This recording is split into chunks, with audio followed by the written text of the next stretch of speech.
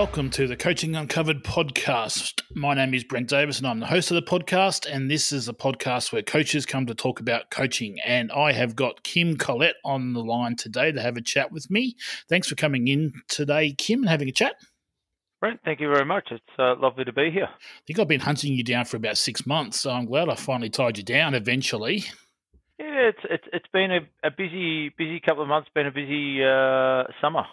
Well, yeah, the COVID thing's kind of been a bit of a strange thing. I'm hearing it all the time with the coaches I'm talking to. Is it's gone flat out since we've got into golf again, and since players are coming back out again. Obviously, you're in Victoria as well, where I am, and we've had a pretty tough slog. But golfers are going crazy. It's just going through the roof. It's funny from a coaching side. It's never been busier. Never been more demand for it. I think from a golf club side, I think what we're seeing is a lot of our second tier golf courses, all of a sudden, they're full of membership. Whereas before, I think what you'd find is people would be part of social groups or be playing a lot of, public golf courses. I think they're now seeing the benefits of joining up a golf club after the whole COVID thing, and after all of a sudden members were the only ones that could play. Yeah, so it's been good. Which it is, yeah, it is certainly good. If it's attracting golfers to our sport, then that can't be a bad thing. True. So, very true. Tell me, for the guys that don't know who you are, can you give us a bit of your story? Because when I went searching for stuff to talk to you about, you're a hard man to find stuff with online. There's not much floating around about there. So let's hear your story from the start. Well, I guess I grew up playing golf, Long Island Peninsula were my clubs growing up. If I go back earlier than that, I played a handful of years at Devil Bend, down in Muridock there, great little track. Produced actually some very interesting golfers, but I then went to Long Island for a few years and then went to Peninsula where I played mainly Colts pennant, played a little bit of seniors pennant, and eventually decided to start my traineeship there. Okay. You said it produced some unusual golfers down at Devil Bend. I'm assuming there were some low ball flight type golfers down there. It gets a bit blowy down there.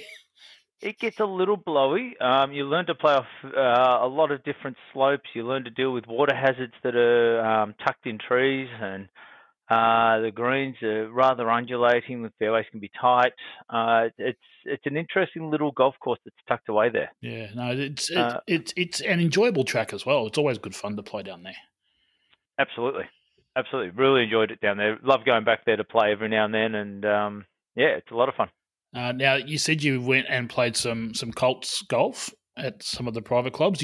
Did they chase you, or did you go to them first? Actually, funny story. So, I, age 15-ish, roughly, I'd started working at Peninsula as a little ball scout. I think back then we called it a range rat, picking up all the golf balls. But it was policy then that no staff member could be a member. Okay.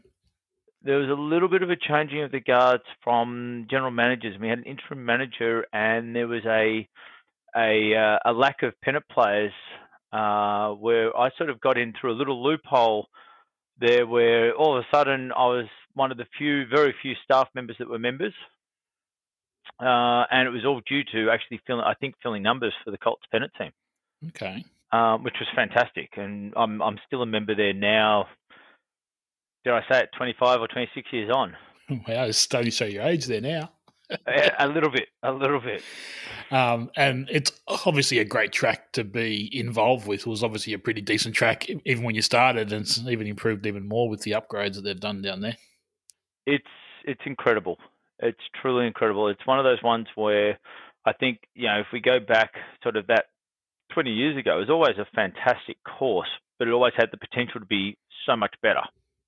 It was one of the few courses where range balls were free, one of the few courses that was 36 holes, had accommodation, but it never lived up to that potential.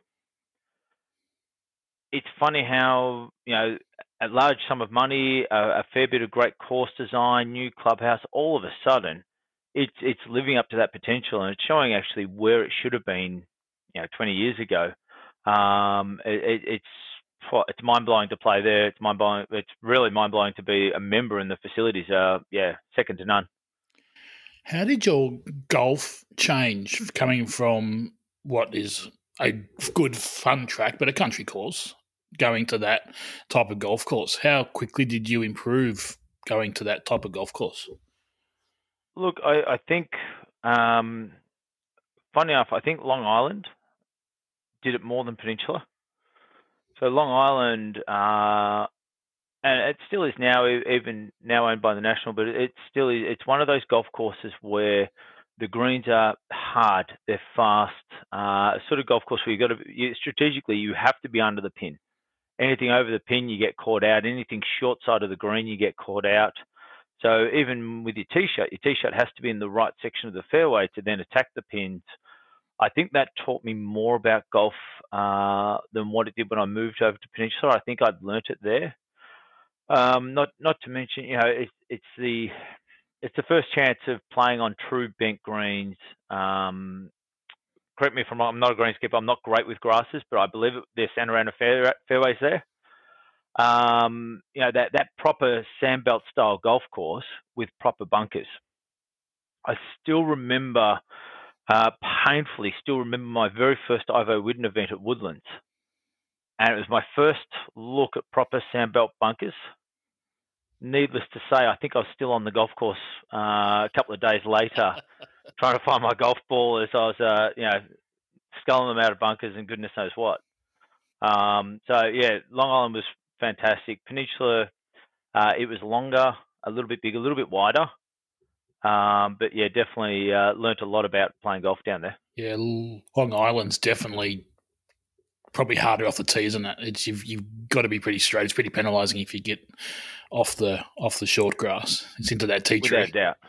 Yeah, without a doubt. So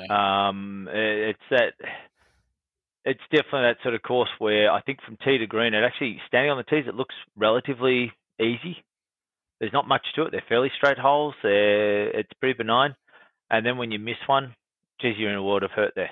Yeah, you don't get away with much. No, I tend to agree. I had the pleasure of playing that as a playing test for one of my training, and comparing that to, I think I played at Sorrento as well, was one of them, and a couple other courses, but that was one of the rounds I had to play there, and that was just chalk and cheese. So tough. Yep.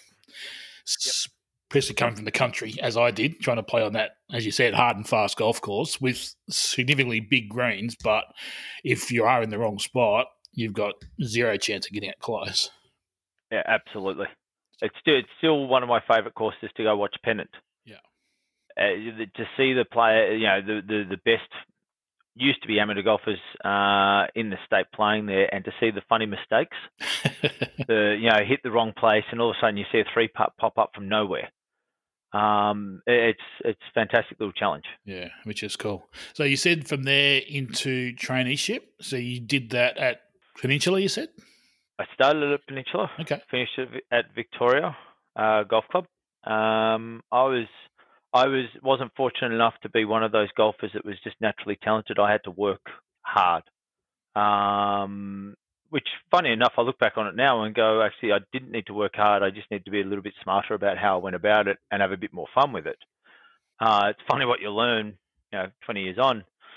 But yeah, started there under Marcus Johnson. I think I would have been roughly 21-ish to 23, roughly. Seems like a long time ago, but back then. Yeah. It took me a few more years extra than what the regular traineeship program was, but that's okay. Was that playing wise that you struggled to get playing through? Wise, yeah. Yep. So when was that? What year did you start? Roughly 2000. Okay, so it was still the 3 different playing stages back then, wasn't it? We were still the 3 different playing sides. 40 rounds back then as well? 40 rounds. Yeah. I think it was 5.255, and then it dropped to about 4, I think, or I might be even out by a shot there. I actually think it might have been less. Yeah, I think because I was out by 2000, but I think it was still pretty similar. I think you're right. I think it was 5.55 and maybe 4.5 maybe in the last year. Something like that. Yeah. As I said, it seems like a very long time ago. So it's a worry. It is. It's 20 years it ago, is. mate. 20 years Yeah, ago. yeah, absolutely. Yeah, that's a while now. But yeah, look, it was funny. I don't think it's any harder or easier now. It's still the same. It's still the same thing. Um, but it seemed like every round was life and death. Which is to look at it now, to look back on it now, and I sort of chuckle and go, golf's just not that hard. It is when it's life and death, though. Yeah. So yeah, it's interesting. I'm curious on your thoughts on this because I thought going through I didn't struggle so much with the playing getting through. I've found I did get through without too many problems, but what I found towards the end of my third year was I was a worse ball striker, but a much better scorer. I could still get the ball in the hole, but didn't have as good a golf swing by then, personally. Yeah, look, I think I was a better swinger of the golf club by the time I finished. Now, admittedly, as I said, it took a few years. Funny enough, I reckon midway through my traineeship, I was probably swinging it the best I've ever swung it, but had no idea how to play on a golf course. So I was a bit of a range junkie. I would practice and hit golf balls relentlessly on days off for the entire day. Most nights I'd be at MGA hitting golf balls. So from a swing mechanics point of view, it wasn't that far wrong. I just had no idea where the ball was going and had no idea how to get the thing in the hole. Yeah. So from a player point of view, actually, my playing didn't tighten up until probably the last couple of years. But I think swing wise, I never lost that. I absolutely love hitting balls on the range. Okay. There's nothing better than tipping out a brand new bucket of range balls and hitting them off the grass. Absolutely love it. Okay. So don't get to do it much these days, but that's something I really enjoy and always have enjoyed. Yeah, no, it's just I just always found, I suppose, coming at it from a slightly different point of view, that I had a pretty decent swing coming in. Just found that I was playing smarter as I got through because I wasn't hitting. Yep.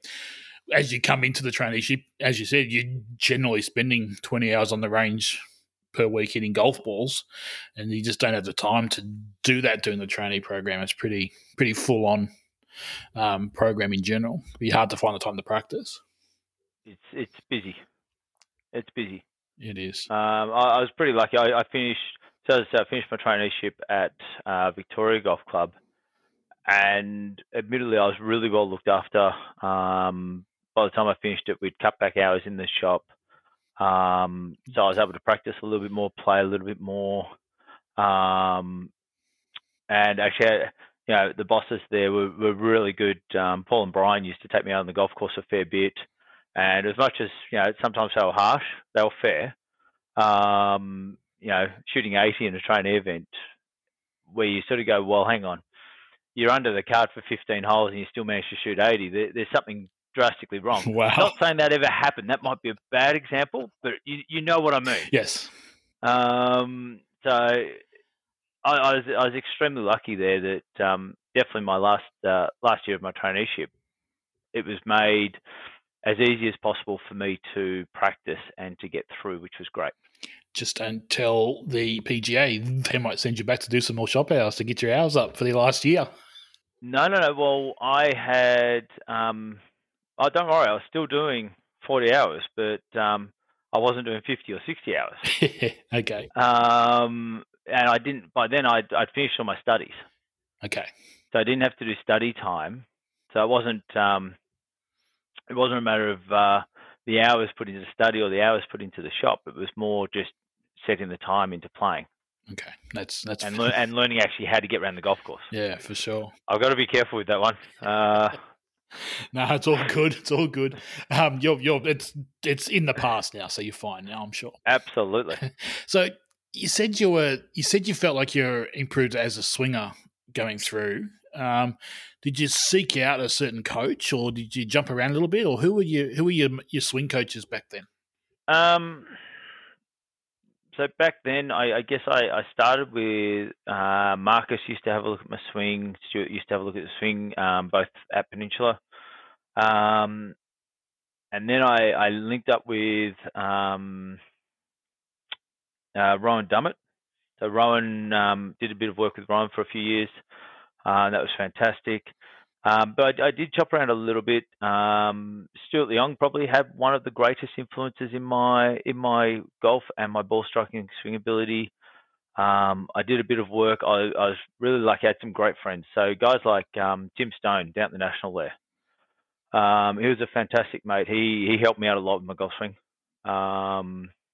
So that was great. So I was really lucky. There was a couple of Melbourne guys that were great. They actually gave a fair bit of their time to me to help me with my swing. But it was more. It wasn't so much swing technique. It was more just management of game. So one thing I remember, and this won't come as a surprise to you, but Stewie, before he brought out shots to hole, he helped me massively understand where I was actually throwing shots away and what I was doing around the greens and things like that.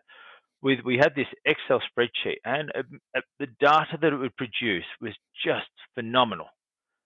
Now, yes, it was all manually punched in, and then it would all calculate itself out and give some amazing reports.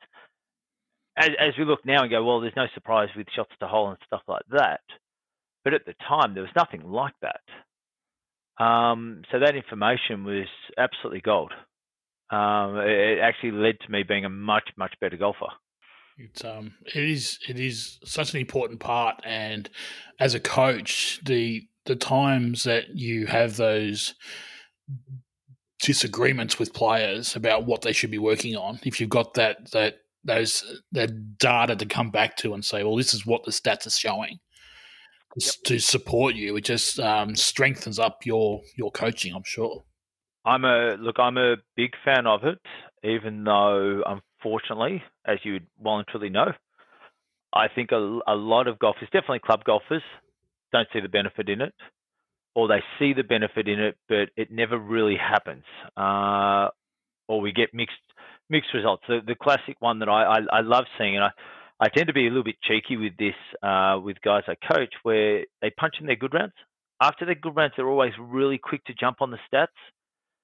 It's the rounds where they've hit it horrible that I'm actually really interested in their stats, how they've got round the course, how they've thought their way around the course. They never seem to want to do stats after a bad round. And it's just that funny one of going, well, hang on, I don't care if if you're shooting mid 60s and you're telling me you hit 15 greens or 16 greens, that's great. But when you shoot 75 or 80, that's the stuff I want to know about. And that it's an interesting little thing. I think that's something that we struggle with. Yeah, well, again, it's just common sense, but it is hard to get them to put that bad data in. But I've always said to all my clients that it's not the quality of your good shot that determines what type of player you are, because we can all hit that perfect 7 9 to 3 feet.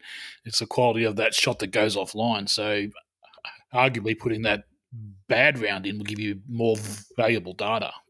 Well, yeah, absolutely. Absolutely. I like it all. I want all the data. Yeah. I'll come back to Stewie again and say, from a data point of view, at one stage we were keeping data on practice, and the data was more about how well the pre-shot routine felt and was before the practice shot. Now, I'm sure back then all he was thinking was, I just want to get this guy, stop him from hitting 500 golf balls on the range each day and get it back to actually quality practice.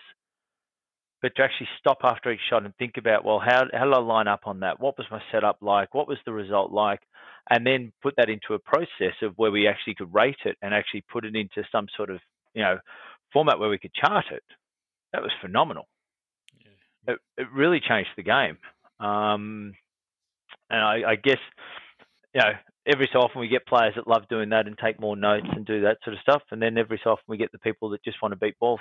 Yeah, very true. But Stewie is on my hit list to come on the podcast, so I'll get tie him down at some stage soon enough and have a chat to him about his journey. He's had some pretty. Yes, well, I think he makes me look like I'm not busy at all with what I've heard of him doing.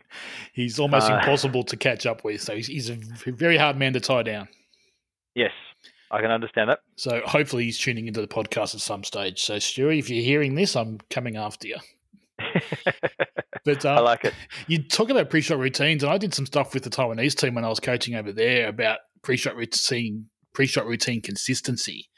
And I used to time them on the course, and I wouldn't show them until obviously after the tournament. And we do it in practice rounds and we do it in tournament rounds, and the variance between tournament and practice rounds was huge to start with, but the variance between shots, we had like you said, we were in a spreadsheet and we're plotting onto a graph, and it was like the Himalayas just up and down. It was crazily how much the variance was there. Yeah, it's an interesting thing, isn't it? As golfers, I love the idea of control what we can control. I can control how I stand behind a shot. I can control how well I pick my target. My full pre-shot routine. I can control that part. Once I stand over that golf ball and start to swing, well, that's it. That's I've got to just let it happen and let the ball fly. It's interesting that we spend so much time trying to control this swing or trying to control this golf ball that's uncontrollable that we don't spend much time or minimal time working on pre-shot routines. It's interesting. I guess with better golfers, they see the value of it. Club golfers. So for me, I was thinking about this earlier. Thinking about it, chatting with you earlier and what we're going to talk about and stuff like that. And I was thinking that I haven't done a lot with, or haven't tried to do a lot with tour players. I love helping club golfers. I love helping that 27 marker hit that perfect drive. There's nothing better. The look on their face. It's bigger wins than helping a tour player, perfect a shot. It's different when you see that guy hit it over 200 for the first time in his life. There's no better delight. But to get them to see the value of a pre-shot routine is such a hard thing. Or to get them to work on a pre-shot routine. It almost feels like they treat it almost like it's a waste of a lesson time. But it's such a valuable thing. I was lucky enough to, it was just more that we were mates. I did a little bit of work with a guy, Ryan McCarthy, Australian golfer, and we'll muck around at Victoria on the putting green. And he just sort of said, "Oh, look, mate, can you just grab a stopwatch? I just want you to time my pre-shot routine for putting. 7.1 seconds 3 times in a row." Oh, was it? Wow. Now, I look at that and go, okay, look, I reckon we got lucky with the decimal point there. However, it was pretty funny how it was like, at this point, I want you to start it. As soon as I make contact, I want you to stop it. And it was 7.1 seconds 3 times in a row. That's a pretty well-rehearsed pre-shot routine. That's cool. It is cool. That's the level I think that we, as coaches, hope that all our students have. So I saw a pretty distinct crossover with the Taiwanese players between when they had a certain time with their pre-shot routine to the quality of shot that they hit. And you could almost say, you'd almost call it, if they went 3 or 4 seconds more than what they would normally do, or 3 or 4 seconds faster than what they would normally do, it was going to be a bad shot. Is that something that you've seen in your players? Lots. Yeah. Yeah, it's interesting to watch it. To watch a player that we talk about in the zone versus a player that's scrambling and struggling. And when I say scrambling, I'm not talking so much from a shot point of view mentally. And they'll often, it's that funny one of they'll either rush it because they're in panic mode, or they'll take that extra couple of seconds, and when you digest it and go through it and go back through it, it's like, yeah, I just couldn't commit to the shot. I couldn't see the shot. So and they take that little bit longer to try to almost talk themselves into the shot. And you're right. Inevitably, when that's out by that far, only bad things are coming. Very true. It's almost that letting go and let it free wheel a little bit versus trying to force it. Yeah, I would tend to agree. You're almost better off speeding them up rather than slowing them down. Yep. Getting them to get over it and pull the trigger quicker rather than taking too much time over it. Absolutely. So you said that you struggle to convince golfers that that's good training when you're coaching them in that space. I'll throw the hard question at you. How do we convince them that it is worthwhile doing that stuff?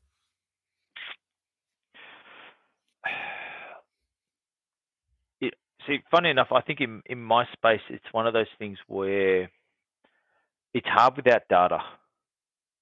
It's really hard without data. You can, if you're dealing with a better golfer, and you're spending more time on the course and things like that, then you can give them the data of, hey, that shot there you took this long, or that shot there you did this, and it works really well to be able to present that information of the amount of time taken pre-shot routine versus the result, and this is what you did. And they can see it, and they'll analyze it and go straight through it. With a club golfer, when you've got an hour on the range, it comes back to how much you can convince them, how much you can sell them on it, almost verbally. And we use examples of like Tiger and Dustin and those sort of guys. And look, these guys are doing this because they know how important it is, and they're the most talented golfers in the world with the best, arguably the best swings and the best ball control in the world, and they see the value of it. You've got to be able to see the value of it as well, that, hey, look, you don't have the best swing, you don't have the best ball control, but if you take the right amount of time and if you go through the process the right way, it gives you the best opportunity of performing at your peak. It's funny. It's a hard sell without the data. So it's a bit of a chicken and the egg type situation, isn't it? You can't coach it if you haven't got the data, but you can't get the data until you start coaching it. Challenging. Absolutely. So my view is, from a coaching point of view, I'll always throw it in there. I will almost. I like to give my sessions, definitely with people that are doing continual lessons over a longer period of time. I'll typically title the lesson. So, right, every lesson I think starts pretty much the same way. How you've been, if you haven't seen them for a week or 2 weeks or so on. And they normally talk a little bit about their golf, talk a little bit about what's going on in their personal lives, and then it's into it. At about that stage, I normally go, all right, today is a day where it's not a technical day. Today's going to be player mode, and we're going to do this. So you walk them through it for an hour, and you basically make it so you're controlling, okay, we're doing pre-shot routine, and I'll always try and put them off a little bit. I like messing around a bit, and I'll either ask them a question when they're about to hit the shot, or I'll try and throw them off balance a little bit, just to see how awake they are and how aware they are of what's going on around them, how aware they are of what we're working on. Pretty quickly, most golfers will pick up on it. Most golfers will either really love the session, and then it's up to them if they use it. But from my point of view, if I'm throwing that at them, say, every month or every 3-4 sessions, at least they're getting that constant, refinement of it. At the same time, hopefully they're embracing some of it. But it's a hard one. It's similar to stats. Yeah. No one wants to do stats until they see the benefit of it. Well, you don't see the benefit of it until you do it for a good couple of months without seeing the benefit of it. Yeah. It's exactly that with pre-shot routine. No, that's cool. So it's a funny one. I don't think we'll ever answer that one, and definitely won't answer it tonight. No. But if you ever find a better way to teach it or to get people to embrace it, be all over it. I'd love it. I think a whole group of coaches sitting down with some good bottles of wine and some beers and having a good chat about it might be a good step towards solving that problem. You have me at beer, you have me at wine, and a bunch of coaches sitting down. That's gold. That's all good. I can still think of the evil stares I used to get from the Taiwanese players when I used to throw golf balls at them at the range when they were going through their pre-shot routine or push their bags over just to try and put them off, just to get them to actually, okay, start again, go through it all again. It was a challenging space, and they're so used to just hitting shots off the driving range mats and trying to hit perfect shots. They just couldn't cope with that type of stuff. Yeah, yep, absolutely. It's interesting. I think there's a lot of golfers out there that need that sensory training where they're bumped off balance and have to work through it. I think that's a great way to practice. Yeah. Even to the point of how many guys on a driving range give themselves that perfect lie. Never drop the ball and see where it lies, and then have to find a way to play that to the target. The practicality of a perfect lie every time off a perfect flat, perfect surface, ridiculous. So until the ground staff out there, but certainly getting 10 balls and then scattering them on the practice tee and then play them as they turn up is a great way to practice. Absolutely, couldn't agree more. Which is really cool. Okay, so getting back to, you've gone through the trainee program, you've got through. Was the first step out there? Was it straight into coaching? Did you go and play for a little while? Did you go into a club type role? In all seriousness, I never got it really into the whole playing thing. I love golf and I love playing golf socially. I love playing golf in competitions and things like that. But I don't think I ever did my traineeship to be a player. I was never under the illusion that I wanted to be a player. I always wanted to be a teacher or a coach. So for me, it was as quickly as I could build up the lesson book. I used to do lessons before work, during lunch breaks, after work, until it got to the point where I had a fairly strong coaching presence at Victoria, which was great. But for me, it was all about coaching. It definitely wasn't about playing. Don't get me wrong, I like playing. I said at one stage before COVID, right, I'm going to get back into playing. I'm going to play a few pro-ams just for the hell of it, just to keep a bit of an eye in. But it sort of, unfortunately, COVID sort of put a dent in it, and then we've had this boom in golf, and lo and behold, 4 months have gone by without touching it. Well, I've touched the clubs once. It's madness. It is scary. I said to myself when I turned pro that I would not be one of those pros that stopped playing golf, but I've turned into one of those pros that doesn't play golf. It's I did a charity day for my out in the bush for my brother's school, and that was the charity day I did for him last year. That was the 2 games I played in the last 18 months. So yeah, crazy how long that's been. Yep. Absolutely. Which is awful. So straight into coaching. What did you bring into your coaching from your playing background or from that search for your own swing? Did any of that stuff come into your coaching when you first started? Massively. So I look, half the battle with me as a golfer and me with my golf swing was I used to use myself to experiment with. You'd read about a golf swing, you'd see someone swing, and we used to muck around on the range mimicking different golf pros' golf swings and just seeing what we could do and what would happen. Yeah, it sort of butchered my golf swing and butchered my game a little bit, but it was fun to learn. Geez, if the club comes in here, what does it feel like? So I learned a lot about how a club moves just through trial and error and mucking around with a few things. From what I bring into it from a coaching point of view with my own playing, I guess there's a certain empathy there for when a golfer's standing there looking at a fairway and going, "Holy cow, I've got no chance of hitting this fairway." It's an interesting feeling to stand there and not know which side of which trees you're going to hit it into, but know that it's going into the trees. And it's something that I think very talented golfers don't really get. Whereas I think club golfers, sometimes they're standing there going, I can't hit. From that point of view, it was good that I could sort of express sometimes that, hey, yeah, I've been there. I've been in that position. I know what that, I have an understanding of what that could feel like. Okay, let's work through it. How are you feeling? What are you thinking? And then go from there. It definitely changed. It didn't change for coaching, but it made it easier to relate to my customers, relate to my pupils, which I think put them at ease a little bit.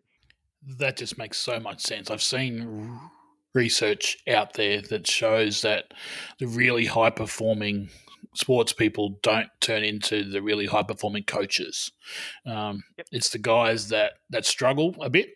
So they're still at a certain standard. They're still high performing sports people, but they have that it doesn't come easily to them. They have to struggle through a touch themselves. So they do have that. They have that understanding of the work that it takes to improve the skill, which obviously translates to your students really well.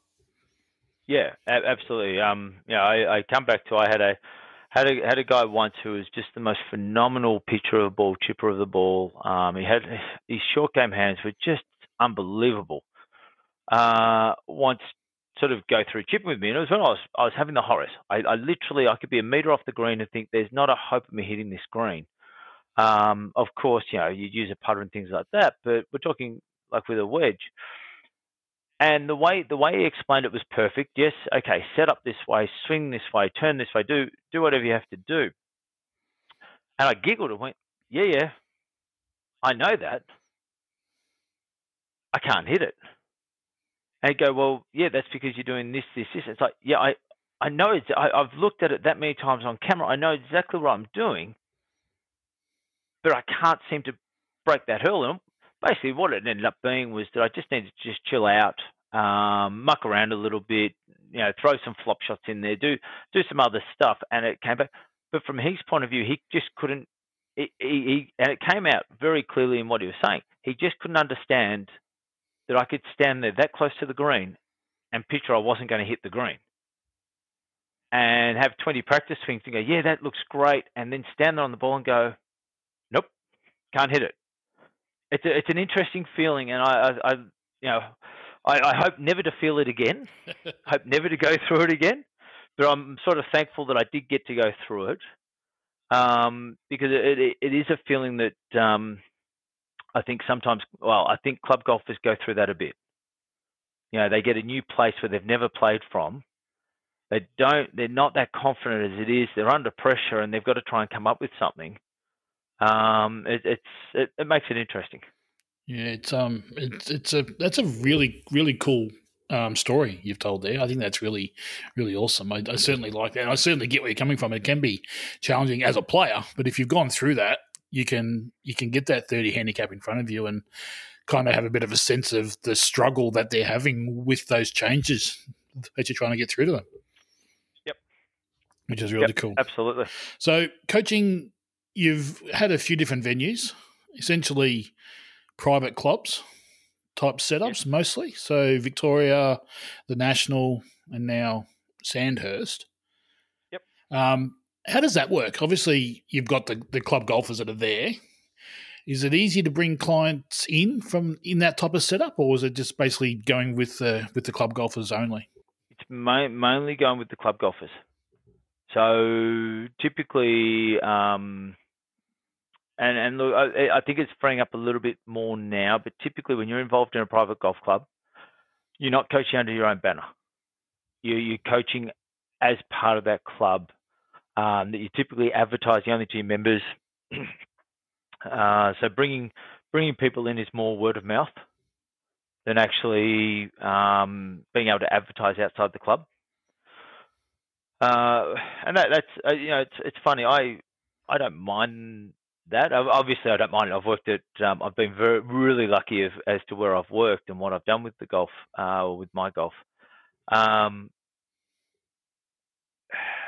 It is it's a very different role, I think, to working at a public golf course, and even Sandhurst. Well, Sandhurst is private. It's semi-private.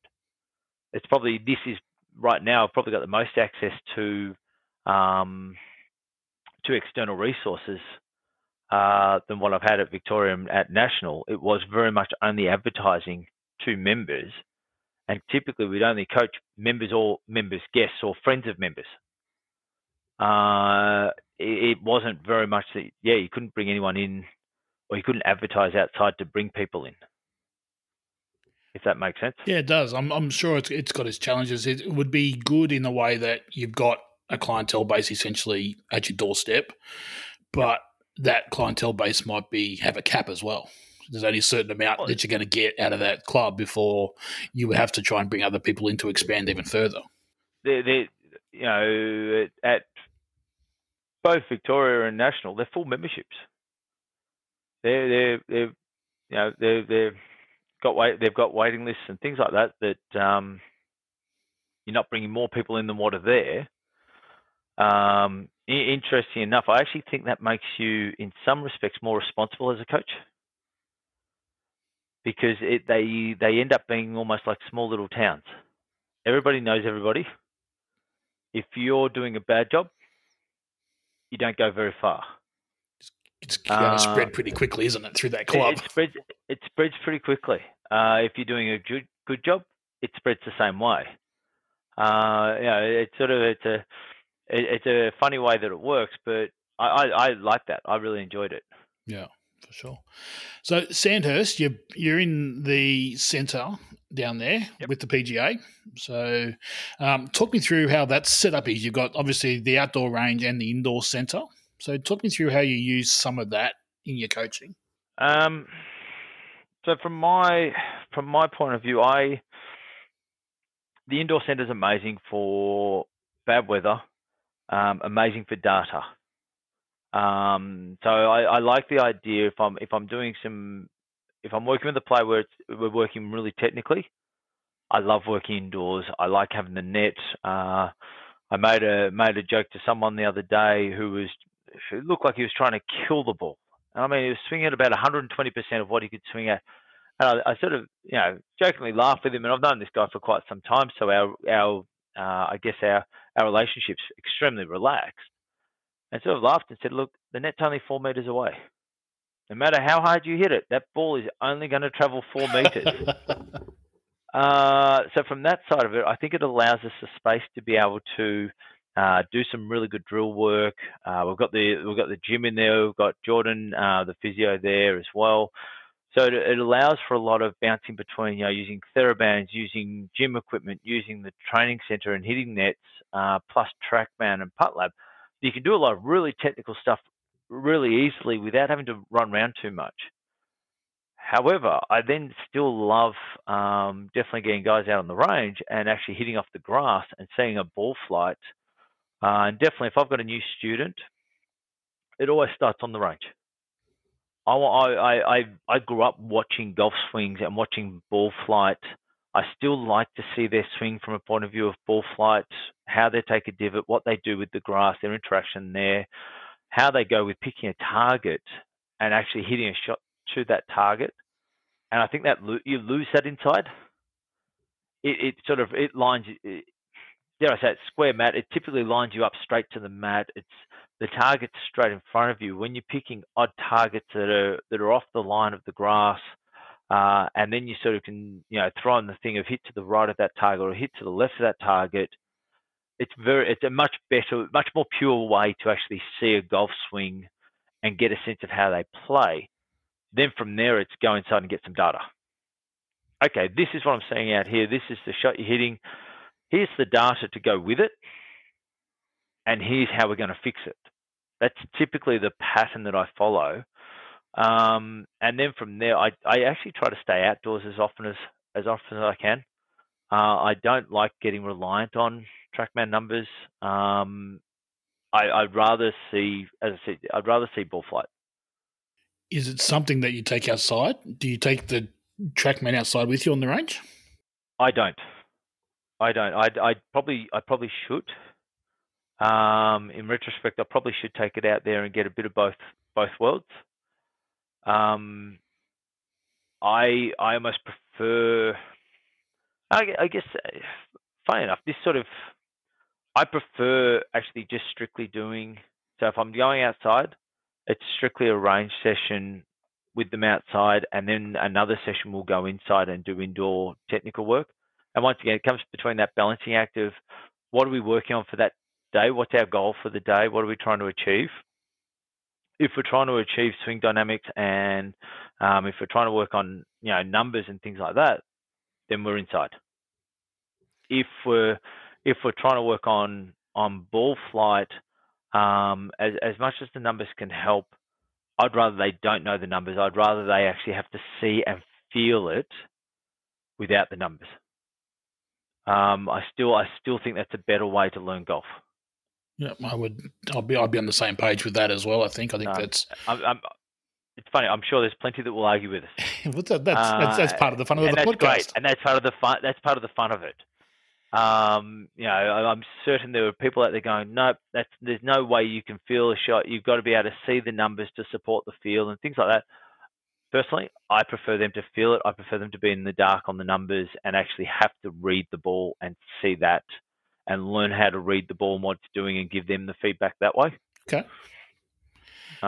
Yeah, I haven't got any problem with that answer whatsoever, but I would probably, from my own personal perspective, I'm probably the same way. I do like to see the ball flight. I do like to see it outside, but I'd like to see the data as well. So I would probably have the TrackMan out on the range with me just to have that to having that felt like a certain swing for that player, and this is what the TrackMan data said the swing actually was.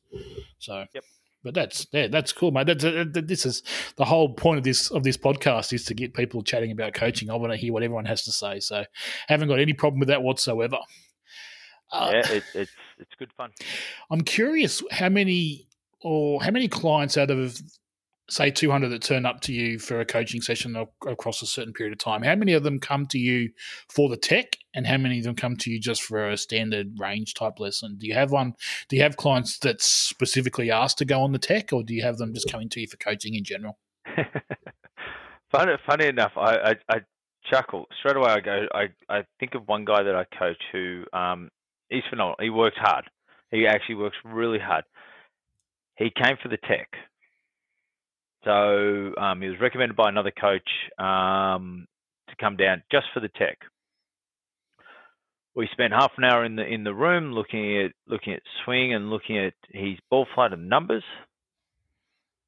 And I sort of said to him, well, this is what I think. And all I could do was give him my opinion of his golf swing. And I laughed and said, actually, I think you actually need to go out there and have more fun out in the range.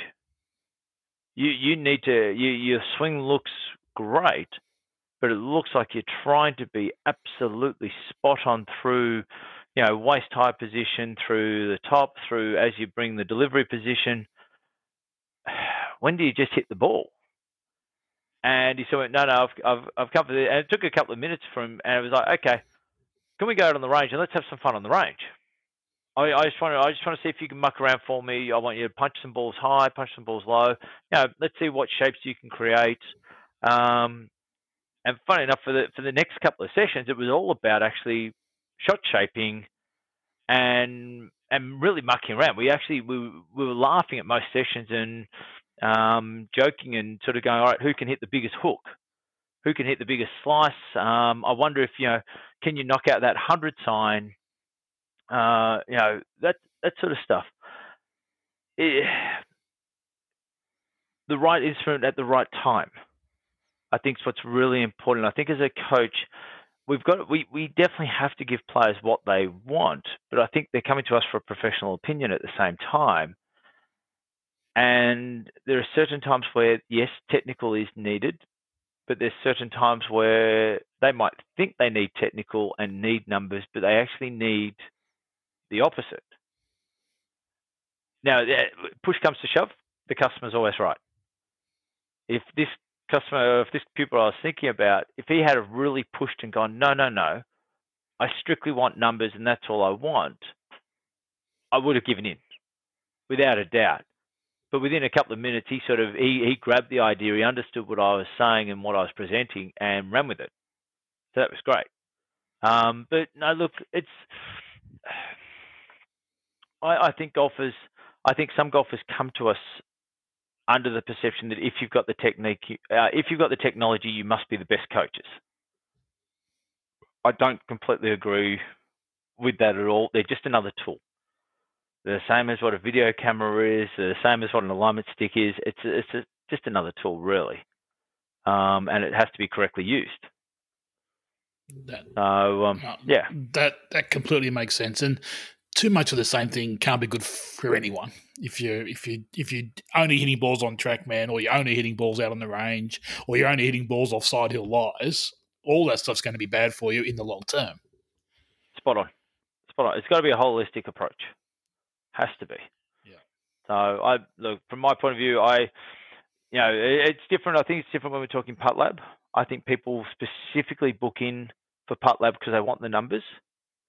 But then once they've got the numbers, I think then Putt Lab has its place as, okay, there's numbers. Let's go out on the green. Let's do some practice. Let's do some drill work. And then let's come back in and retest. But it wouldn't be session after session after session sitting on Putt Lab, I don't think. Yeah. And again, a tool. So this is your start line. Go and do some work on it, come back and test it again, and hopefully see some sort of improvement. Yeah, spot on. So absolutely. I've got to get some coaches in that short game area to come and have a chat to me. So guys like John Graham, if you're tuning in, I want to get you on the podcast at some point in time.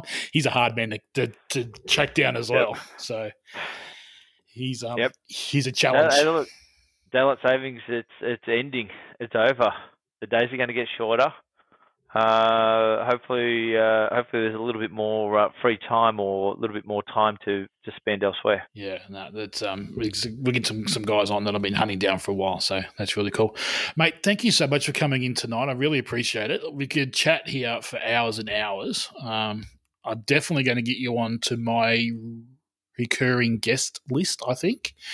Yep. We do, as people that tune into the podcast quite often would be aware, we do have a standard guest with Scotty Williams comes in, has a chat to me, and occasionally we get some coaches in as well. So I might add you to that list to be on that discussion panel at some point in time in the future. Cool. More than happy to. Had a lot of fun. Good fun chatting about golf. But there is 5 questions that I ask everybody. So it's gone from 4 to 5. So you haven't quite got out of it just yet. So we had 4 questions last year. Now it's 5 questions. So what tips do you have for coaches starting out in this crazy golf coaching business? I guess 2 tips I'd have is watch as many golf coaches as you can. So go out there, make contact with them, watch how they do it, but watch it with an open mind. Not right or wrong. Watch it with, why did they do this at that time, or why did they start at that point? And I think that's a great way to learn how to coach. The second is have fun with it, experiment. Don't be afraid to laugh with your clients and have some fun with them, and it's wonderful to be part of their development.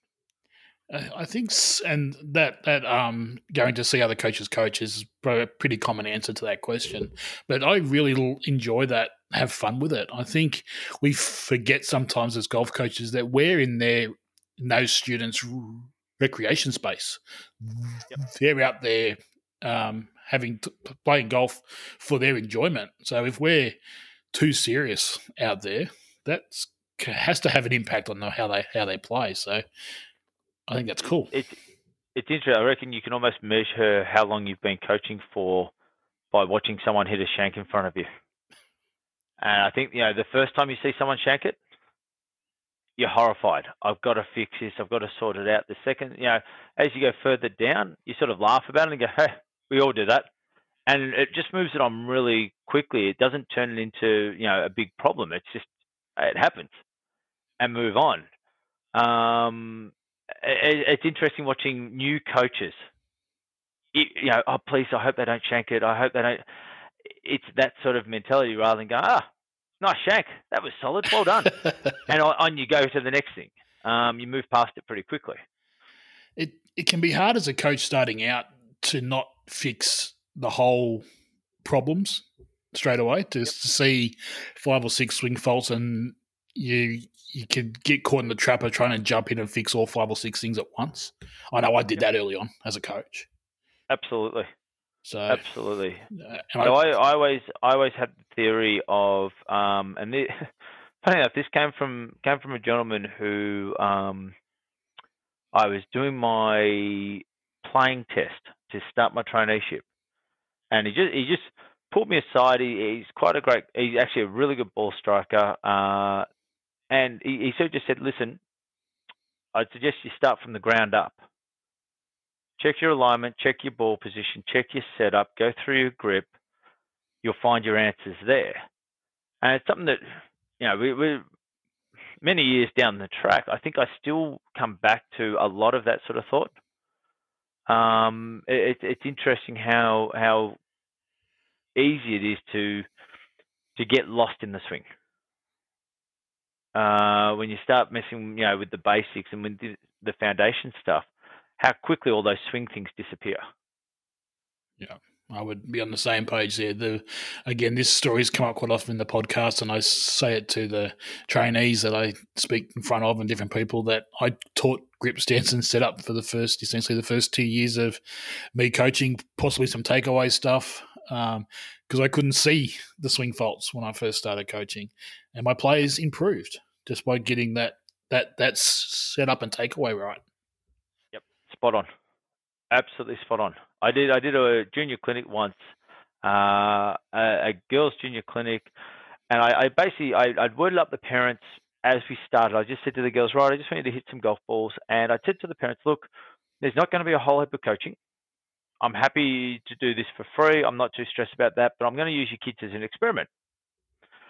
And all I set up for them was, okay, this is how we set up on a golf ball and alignment sticks. This is how we set up to our target. And they literally spent an hour hitting balls, working purely setup, alignment. It was amazing to watch how much their swings changed as that hour went on and as they hit balls, and the different path the club was traveling and the different way the body moved, the efficiency of it. It was arguably one of the better clinics I've done, and this is years ago. That I still sort of look at it and go, yep, it carries its weight. It really does. Yeah, big fan of it. That's cool. Just on that quickly, keeping you much longer than I expected, but we're going really well. Teaching golfers, and it kind of ties into the second question for tips for golfers starting out there. That's kind of the second question in this one. But once you educate golfers that the target is actually down the fairway as opposed to the golf ball, their swings change as well, I think. When they stop being obsessed with hitting the golf ball and understand that the target's down there, their swings get improved as well, I think. Without doubt. You get that. You see the new golfers chase the ground so hard, rather than just swing through the ball, and that's sort of that first point I think we always try to make is, look, it's the club's traveling in a circular motion around your body. It's not stopping when you hit the golf ball. The golf ball gets in the way of that motion. Then I think that starts the process of it. It's a ripper. It's one of the hardest things I think to teach a brand new golfer. As much as you can say it, and until they hit a couple, they don't believe it. They don't see it that way. Yeah, no, I would tend to agree. So in that vein, any tips for any players out there that are tuning into the podcast? Yeah, my favorite one is feel versus reality. What you feel is often not the reality of what your swing is doing. And that sort of flows back into the whole thing with YouTube and all those sort of things. I think it's great. I think there's so much great information out there about how to swing. The only problem is you're basing it on a feel of how your body's moving that often isn't correct. It can lead you down the garden path. So I like the idea of I try to educate my beginner golfers on the things that, I guess, fix what I can see. So I can see how I set up. I can see my grip. I can see the club halfway back, and I can see the club as it comes through the ball. Outside of that, That's it. Trying to work on. I had a gentleman the other day who'd been watching some videos on Dustin, and he was working on really, getting cupped at the top. Couldn't work out why he couldn't get the ball straight, and I was like, well, hang on a second. You're starting in a position that shouldn't be getting into that position at the top. How are you getting there? Oh, well, what I do, I roll my hands this way, and that gets me to there, and that's the position I think I need to be in. And it was so far off the planet of where he'd ever naturally go that he'd taken himself down a path that was well and truly, in the wrong direction. So I like the idea from a beginner golfer point of view of stick to the basics. Stick to what you can control. You can control where your feet are pointing. You can control how wide your stance is, where the ball position is. You can control what grip to have. You can control your posture. That's it. From there, just hit. Have fun with it. Hit. The ball will eventually turn straight, rather than letting the ball dictate, what motion you're trying to make. Makes sense. I don't know if I actually answered your question or if I just went round in circles there. No, it's all good. I think in this whole in this whole show that there's been heaps of tips for golfers out there. We've had a good chat about that stuff today, so that's all fine. So, where do you see yourself in 5 years' time? Really hard question. Really hard question. I must admit, I I haven't thought about that enough. I think the last year has been, for me personally, has been a really interesting, really exciting, tough, brutal year. That I haven't really thought about 5 years down the track. I'm more thinking next year after. I'd like to be doing very much the same sort of thing I'm doing. I love what I'm doing. I love coaching. I love working for the PGA. It's a fantastic role. I definitely want to expand more on the role. I'd be very sad, but I'd be very happy doing exactly what I'm doing now. And as I'm saying that in my mind, I'm going, no, you've got to want more than that. No, I'm pretty happy with where I'm at. No, that's good. That's fine. Haven't got any problem with that whatsoever. So how about coaching? How do you see coaching changing in the next 5 years? Look, it's interesting. I think more and more awareness is coming through from, your golfer now. They're pretty aware of what the pros are doing. They're pretty aware of the different swing types, the different coaches out there, what they're coaching. And I think that's going to keep progressing. I think everything goes around in swings and roundabouts. So right now, thanks to Bryson, everyone wants to bomb it. Everyone wants to hit it harder, longer, further, and distance seems to be that thing that's driving people.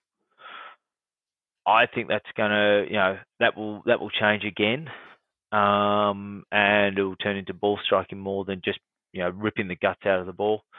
From a coaching point of view, I'm really excited by the things we're doing physically with golfers. I think we're learning more and more about how the body moves, how it works properly, how the club interacts with the body. Technology-wise, it's cool. The 3D analysis stuff that's out there, the biomechanics work, and I think the whole COVID thing, it's actually brought the world closer together. Like right now, you and I we're miles apart. We're in different places, and we're talking over webcams and things like that. More and more of that's happening. I think what we're finding is the world's opening up that way more so. So it's going to be an interesting little space to see. It won't be that we're just teaching in our clubs, or it won't be that we're just teaching in Australia. I think it's easier to teach on a broader scale to more people. So I'm pretty excited to see how that goes, how that expands, and what that does. I think it'd be a lot of fun. Really cool. Online coaching is certainly changing, isn't it? It is. You can do this. You can get someone to set up their phone on their driving range across the other side of the world and give them a golf lesson. Yep. Last year I coached a guy in Kerrang. Now we were having a lesson every couple of weeks. he'd set up the webcam or set up the phone down the line, and we worked on his swing. He dropped his handicap from 9 to 2, whilst we were all locked indoors, and it was fantastic. It worked actually really well. I was actually surprised how well it worked. It was fantastic. Cool stuff. Really cool. Based on the fact that you're very comfortable where you are now and you don't want to change things in 5 years' time, is there anything that you would change in the past? Yeah, look, there is, but it's more to do with if I knew what I knew now 15 years ago, what I'd do differently with different players. And I still one thing I still do. I still go back over every lesson I give, and I still think about lessons I gave a year ago, and go, you know what? I could have done that differently. I could have gone down this path, or I could have done this. They're the sort of things I look at and go that I'd change. Career-wise, I guess I'm very much a believer of what's happened has happened for a reason to get me to where I've got to. I don't look at much or don't look back much. I find that doesn't do. I like looking at lessons and things like that, but looking back at what I've done personally, there's not much I'd change. I've been, as I said, been really blessed. Peninsula Golf Club, Victoria Golf Club, National Golf Club, Sandhurst. It's been a pretty good working environment. Yeah, you've been spoiled for choice when it comes to golf courses there, so that's Yep. that's pretty impressive. No, that's cool. I haven't got any issue with that. Any sources of information that you go to when you're trying to improve your coaching? Is there certain places that you go when you're searching out some brand new stuff? Yeah, yes and no. I love talking to other pros about different thoughts. Funny enough, I actually really like looking at some old footage. And not everyone tends to look at Ben Hogan, but guys like Kel Nagle, Peter Thompson, those sort of guys, they have phenomenal golf swings with equipment that wasn't great to play golf with. Look back at the old Norman footage and stuff like that. I like looking at that and just seeing more, how it worked and why it worked the way it did. From a information point of view, I tend to experiment more. As I said, I like experimenting with myself, but I don't mind experimenting a little bit with students and sort of going, all right, I know they've got to move this way. How's the best way to get this message across to them? And I think from a point of view of coaching, what we're basically doing, we all can see a golf swing. We all can see what we're looking for, but it's how we convey that message to the student that actually counts. Did they understand what was trying to be conveyed? And so for me, it's more of, I guess I don't look at swing stuff as much as I should. I look at communication stuff more. What's a better way to teach someone this movement that I want to get, or different ways of communicating the same message? How many different drills can I come up with that fix the same problem? That sort of stuff is what I like mucking around with. Mate, that's cool. I haven't got any problem with that whatsoever. I think that's a part that coaches tend to overlook a lot. They get very tied up with what a perfect golf swing should be and don't get across how they get that information to the student. It's awesome advice. Look, it's good fun. I don't like methods. I don't like looking at other golf coaches and their methods. I like glancing at them and seeing what they do and having an understanding of why they do what they do. But then from there, it's more about how do I get, as you said, that 30 marker. How do I get him down to 20? What do we need to do, and how do I get him with the simplest message possible to get the best result? Great stuff. Makes sense. So, where can people find you? Have you got a presence on social media? I couldn't find it when I went looking for you.